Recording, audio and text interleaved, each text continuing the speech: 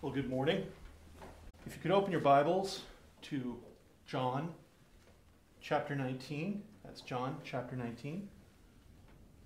While you're doing that, I just figure I'd talk to you a little bit about, my experiences here. I generally have a lot of practice in social distancing. I kind of enjoy it. I'm the tech guy. I'm usually behind a camera, not in front of it. So this is always an interesting experience for me. But there's always a bit of a occupational hazard for being that kind of guy, because when it comes to social situations, I have a habit of misinterpreting things from time to time. Sometimes it can be embarrassing. Sometimes it can be damaging. Sometimes it means that I miss things that are very, very important. And I take some solace in the fact that when I look in the Word of God, see in the Bible, I'm not the only one who has the experience of misinterpreting the words people say given the situations. In fact, I'd say that one of the things that you can learn from the passage that we're looking at today is that people can misinterpret even what Jesus says, even very important things that Jesus says. So if you could turn to John chapter 19, I'm going to start reading at verse 28. It's only going to be 3 verses, and to be honest, I'm only going to be preaching on 3 words in the last verse I'll be reading. After this, Jesus, knowing that all was now finished, said, to fulfill Scripture, "I thirst." A jar full of sour wine stood there, so they put a sponge full of the sour wine on a hyssop branch and held it to his mouth. When Jesus had received the sour wine, he said, "It is finished." And he bowed his head and gave up his spirit. May God add blessing to the reading of his word.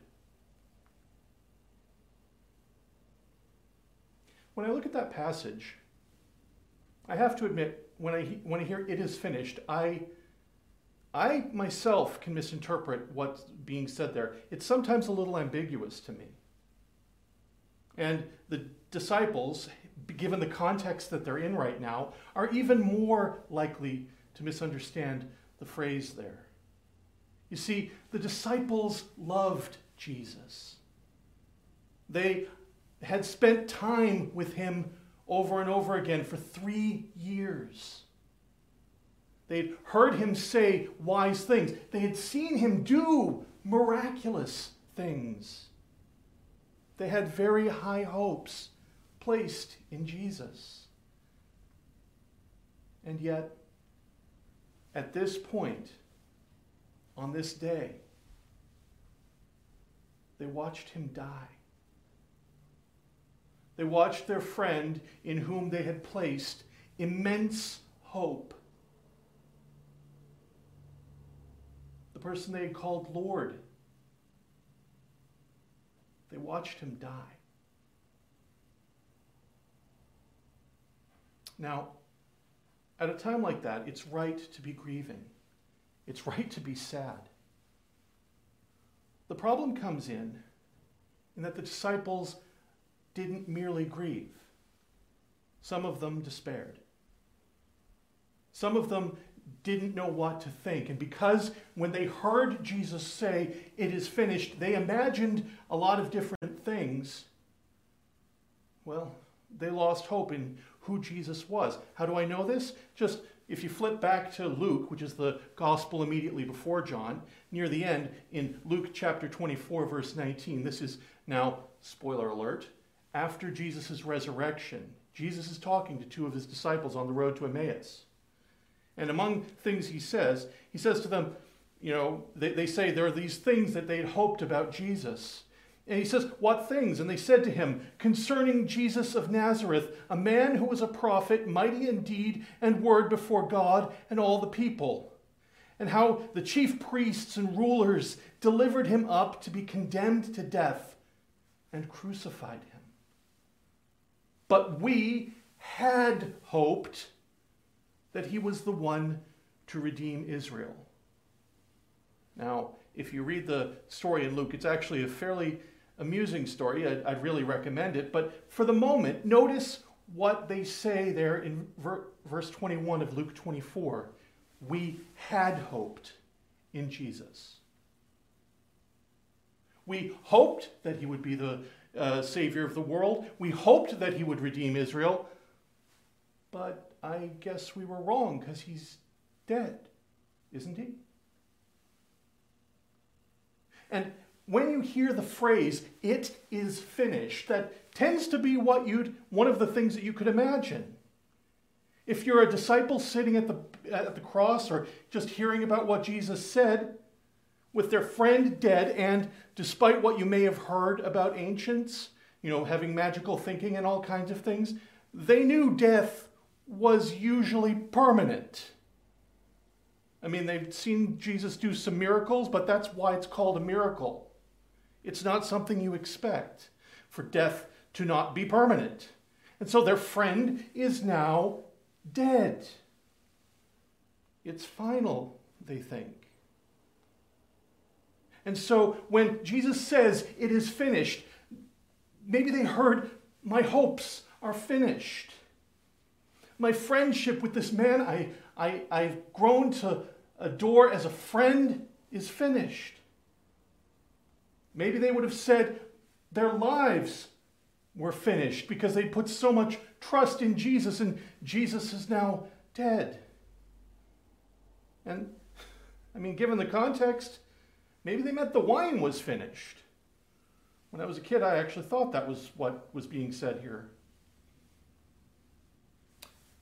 But you see, John, when he was writing his gospel, crafted his gospel in such a way as to make it clear to us, if we're a little bit careful, what "it is finished" really means. And friends, it isn't that Jesus is finished. It isn't that hope in Jesus is finished. In fact, quite the opposite of a sign of defeat. Jesus, though trembling, though likely unable to speak very loudly because he's almost dead, he's claiming victory. Victory over many things, as we'll see. This is not a call to despair, but a call to faith and hope. That's going to be a hard argument to make, I think. But I think it's pretty clear. And the reason is, again, this is going to be a little bit difficult here because I'm going to have to do some language work here. I apologize for anything technical that slips out of my mouth. The word that we hear as "it is finished" in the Greek when we're reading the Bible is actually just one word, tetelestai. And I say that, I usually say you shouldn't read Greek to people because honestly very few people read Greek. But that's important because it comes from a word that we might recognize, telos, or end. It's where philosophers get the word teleology, or a study of ends or fulfillments. It's a fairly common word. It has a lot of different uses.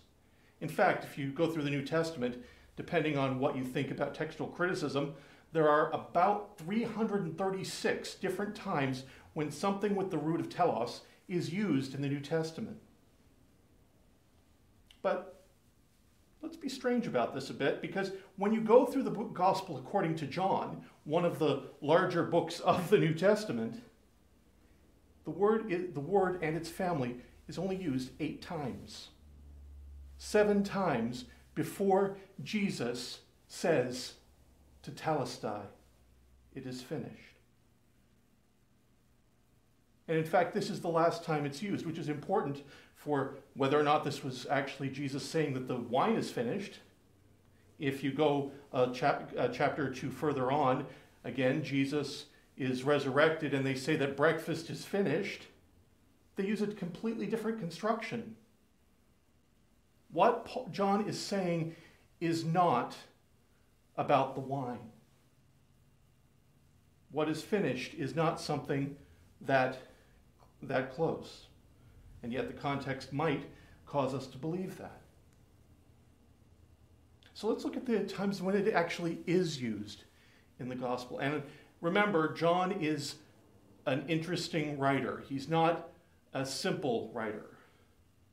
Remember that as Pastor Steve took us through the gospel according to John, and he's, I believe, still in there are 7 signs throughout the gospel. And he says clearly at the end of the gospel, I chose these 7 so that you would come to believe in Jesus. There are thousands and thousands. He says if all the books in the world were filled, it wouldn't tell of all the things that Jesus has done. And yet he chose these 7 to explain why you should believe in Jesus. And so these 7 instances that come before Tetelestai will probably explain to us a little bit more what John is intending for us to see when Jesus says, it is finished. So if you're writing these things down and you want to know, these instances happen in John 4:34, in John 5:36, John 13:1, John 17:4 and 23, and then, interestingly enough, in the passage I read at the beginning, in chapter 19, verse 28, twice, and then the 8th time in verse 19:30, when Jesus says it is finished. So let's just go through these. The first example, John 4:34. Jesus said to them, my food is to do the will of him who sent me and to accomplish, there's our word, his work. You see, when Jesus says it is finished, one of the things he's saying is that the work my Father sent me to do is finished. What he sent me to accomplish, I have accomplished. God's requirements for Jesus' life are fulfilled. What he came to do, what God had told him to do, is done. He is not a sinner. He has fulfilled all that God has called him to do. It's accomplished. God's requirements for the life of Jesus are finished. God's requirements are met. Then you go a little further to John 5:36. It says, but the testimony that I have is greater than that of John, for the works that the Father has given me to accomplish, the very works that I am doing, bear witness about me that the Father has sent me. Jesus is speaking here to explain why you should believe that he is the Christ. And the reason that you should believe he is the Christ is because of the works that the Father has given him to accomplish. The works that, as I just said, he has fully accomplished. So when Jesus says on the cross, it is finished, he's saying that he's lived a life that is clearly a sign of who he is. Just put your thinking cap on for a moment. When he says in John 5:36 that the works I am doing bear witness about me that the Father has sent me, he's saying that he's doing things that nobody else could do unless they were sent of God. What he has accomplished in his life, what he has accomplished in his death, no one else could do. And because no one else could do it, we should have a strong faith in him. Your faith, my faith in Jesus Christ, has a full, a perfect, a fulfilled ground. By the way, all of those words are things that can be used as telos, fulfilled, complete.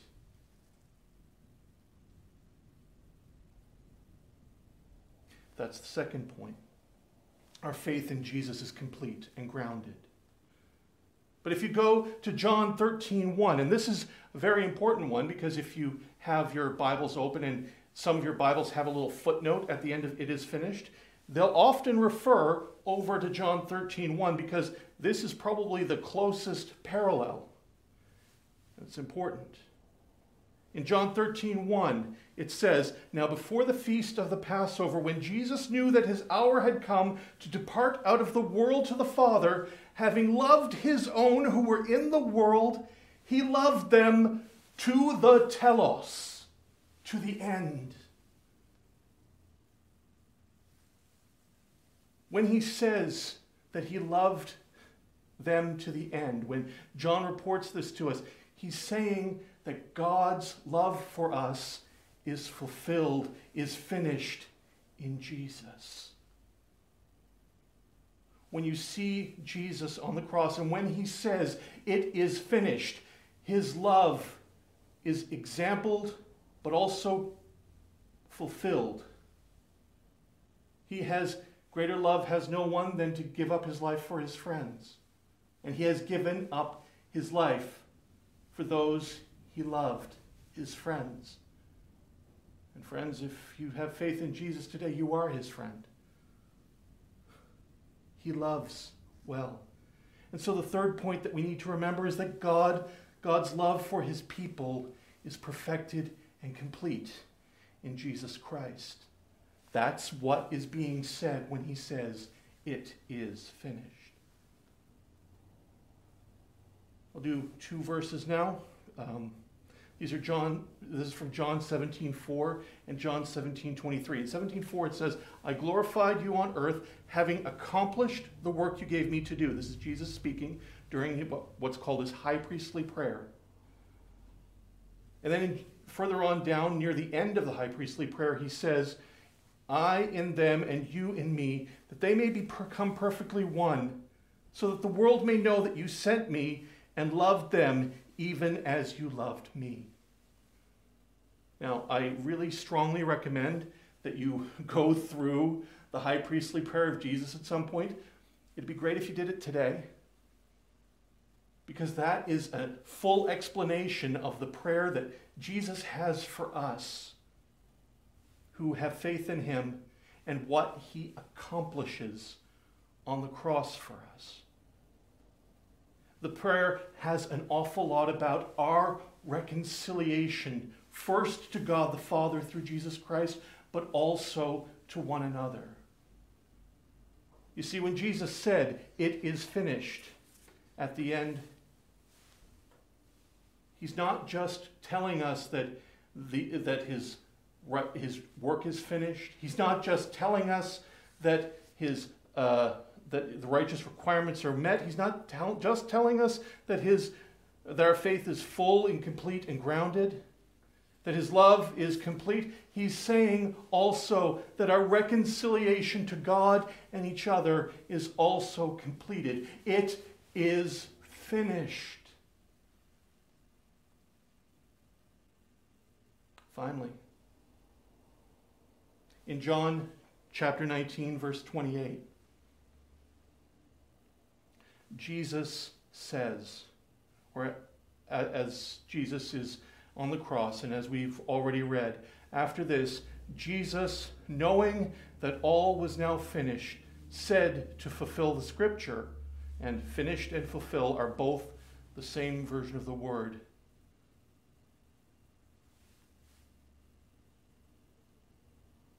Friends,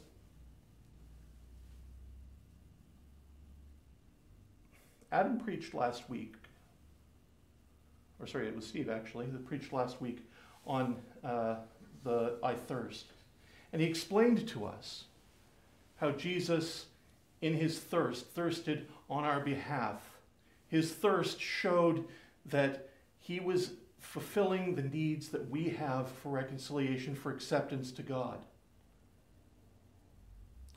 That the wrath of God would be visited upon him and he would take it all. He faced the thirst for our sake. He faced the difficulties on the cross. He faced death for our sake. And so when Jesus says, it is finished, he not only tells us that his love is fulfilled and perfected, that that the requirements of God are met, that our faith is full and complete and grounded, that our reconciliation is completed, he also says that God's just wrath on our sin has been fully absorbed. That's a hard one to talk about, really. Most of us don't like to think about this one. At least not openly.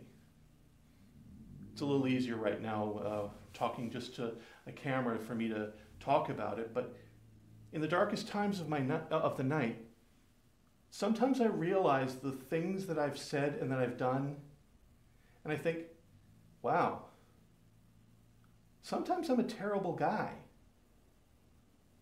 Sometimes I've done some really horrible things to other people. And, I'm a pretty straight-laced guy, and I isolate myself a fair bit. And if I've been able to do some pretty terrible things to other people, I'm pretty sure that I'm not alone. And God is just. We know that God is just. It's written throughout the entirety of our Bible. If it weren't for the fact that I believe in Jesus Christ, I think it would be hard for me to understand that I can face a God who is just, recognizing the person that I've often been. And today I'm sure that there are people who are having similar troubles. You know the things that you've done. You know that they're actually horrible things. And yet, you want to know God. You want to be reconciled to God. Yet you know that there's something about justice that would require some payment. And friend, you're probably correct. But God didn't just reconcile us by sweeping things under the cosmic rug. He didn't just take the things that we've done and forget about them. All sin is punished. All of it. And those of us who are saved, those who put their faith in Jesus Christ for salvation, Jesus Christ takes the wrath that we deserve. Jesus Christ takes that wrath on himself. And so when Jesus says, after these 7 other times of talking about finishing and things, it is finished. The wrath that we richly deserved, the full cup of the wrath of God, was taken in Jesus, and he drank it to the end. And that is finished.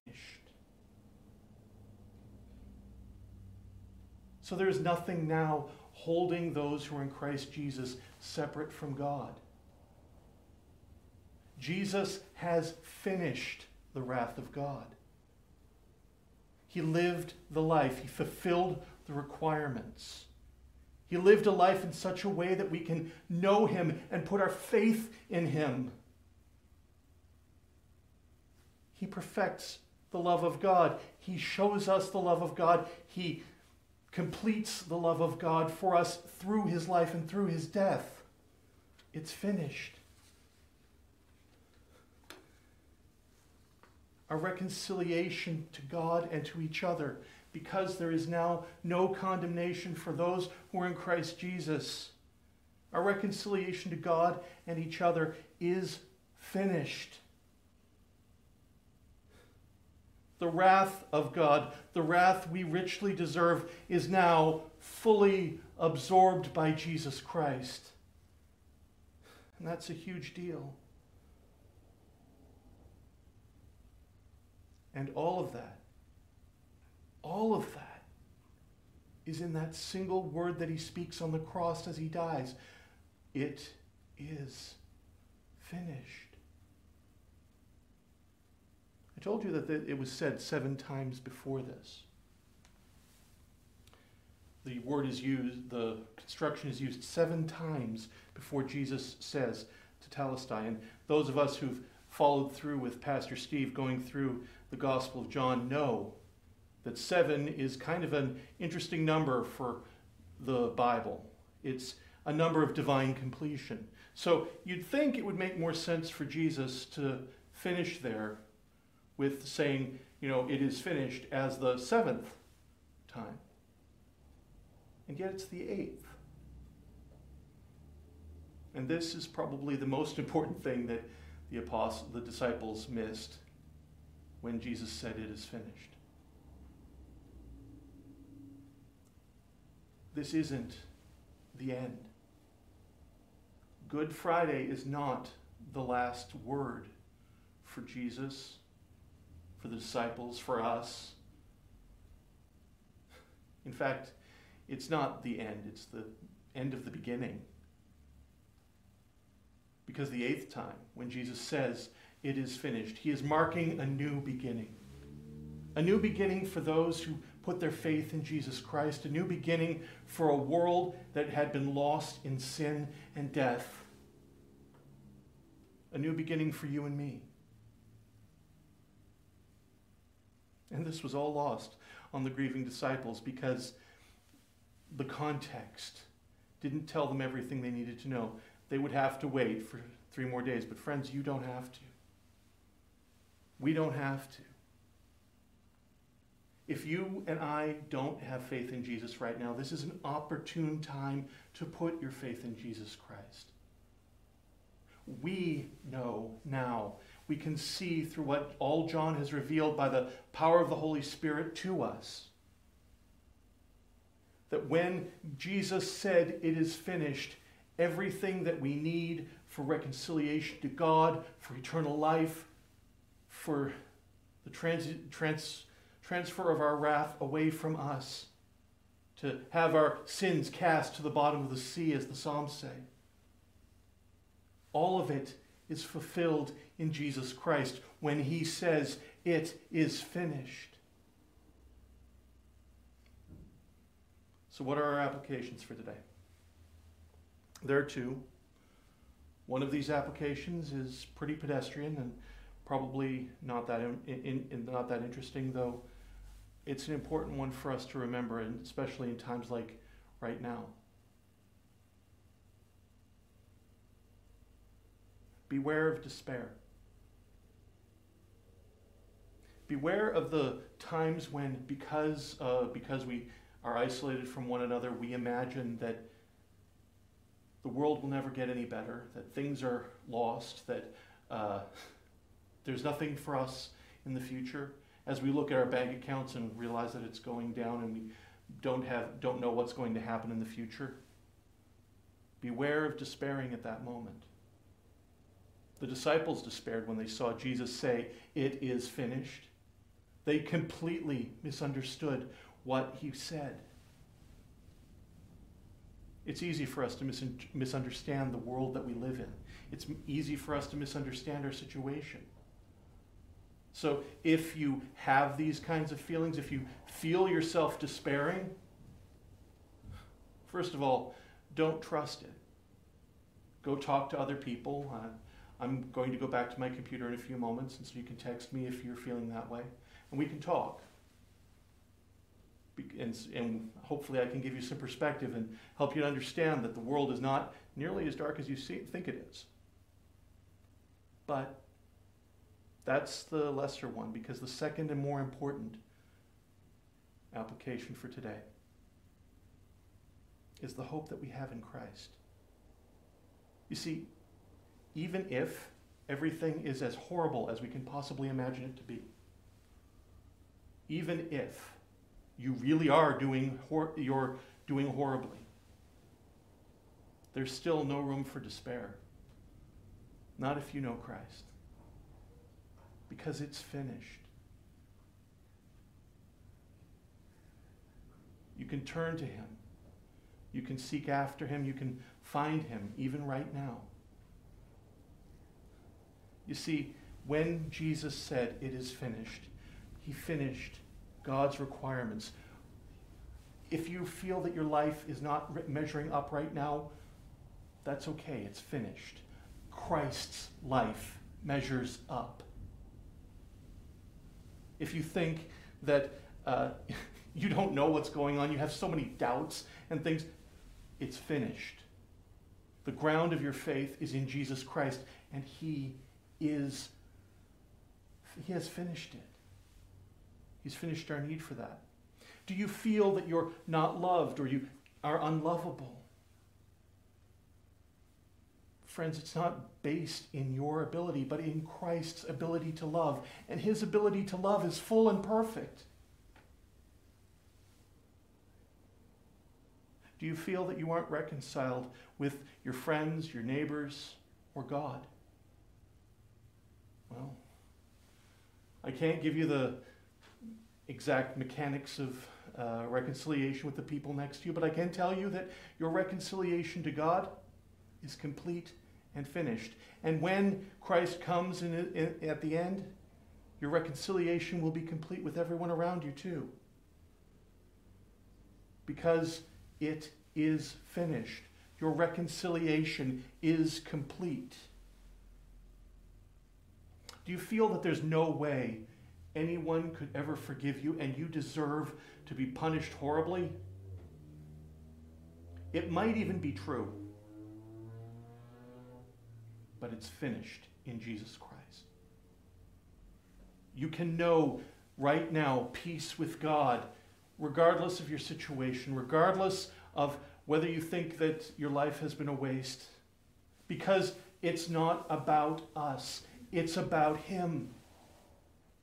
And when He said, "It is finished," He was telling us that everything that we require for our lives and for eternity was finished in Him. Truly, it is finished. Let us pray. Lord God, You do far more than we could ever ask or imagine.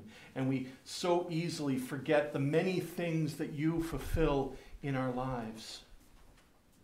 Lord God, we pray now that as we turn to the next part of our worship, we pray that You would work in our hearts and in our minds and in our lives to love You as You deserve and to trust, ultimately, that it is finished.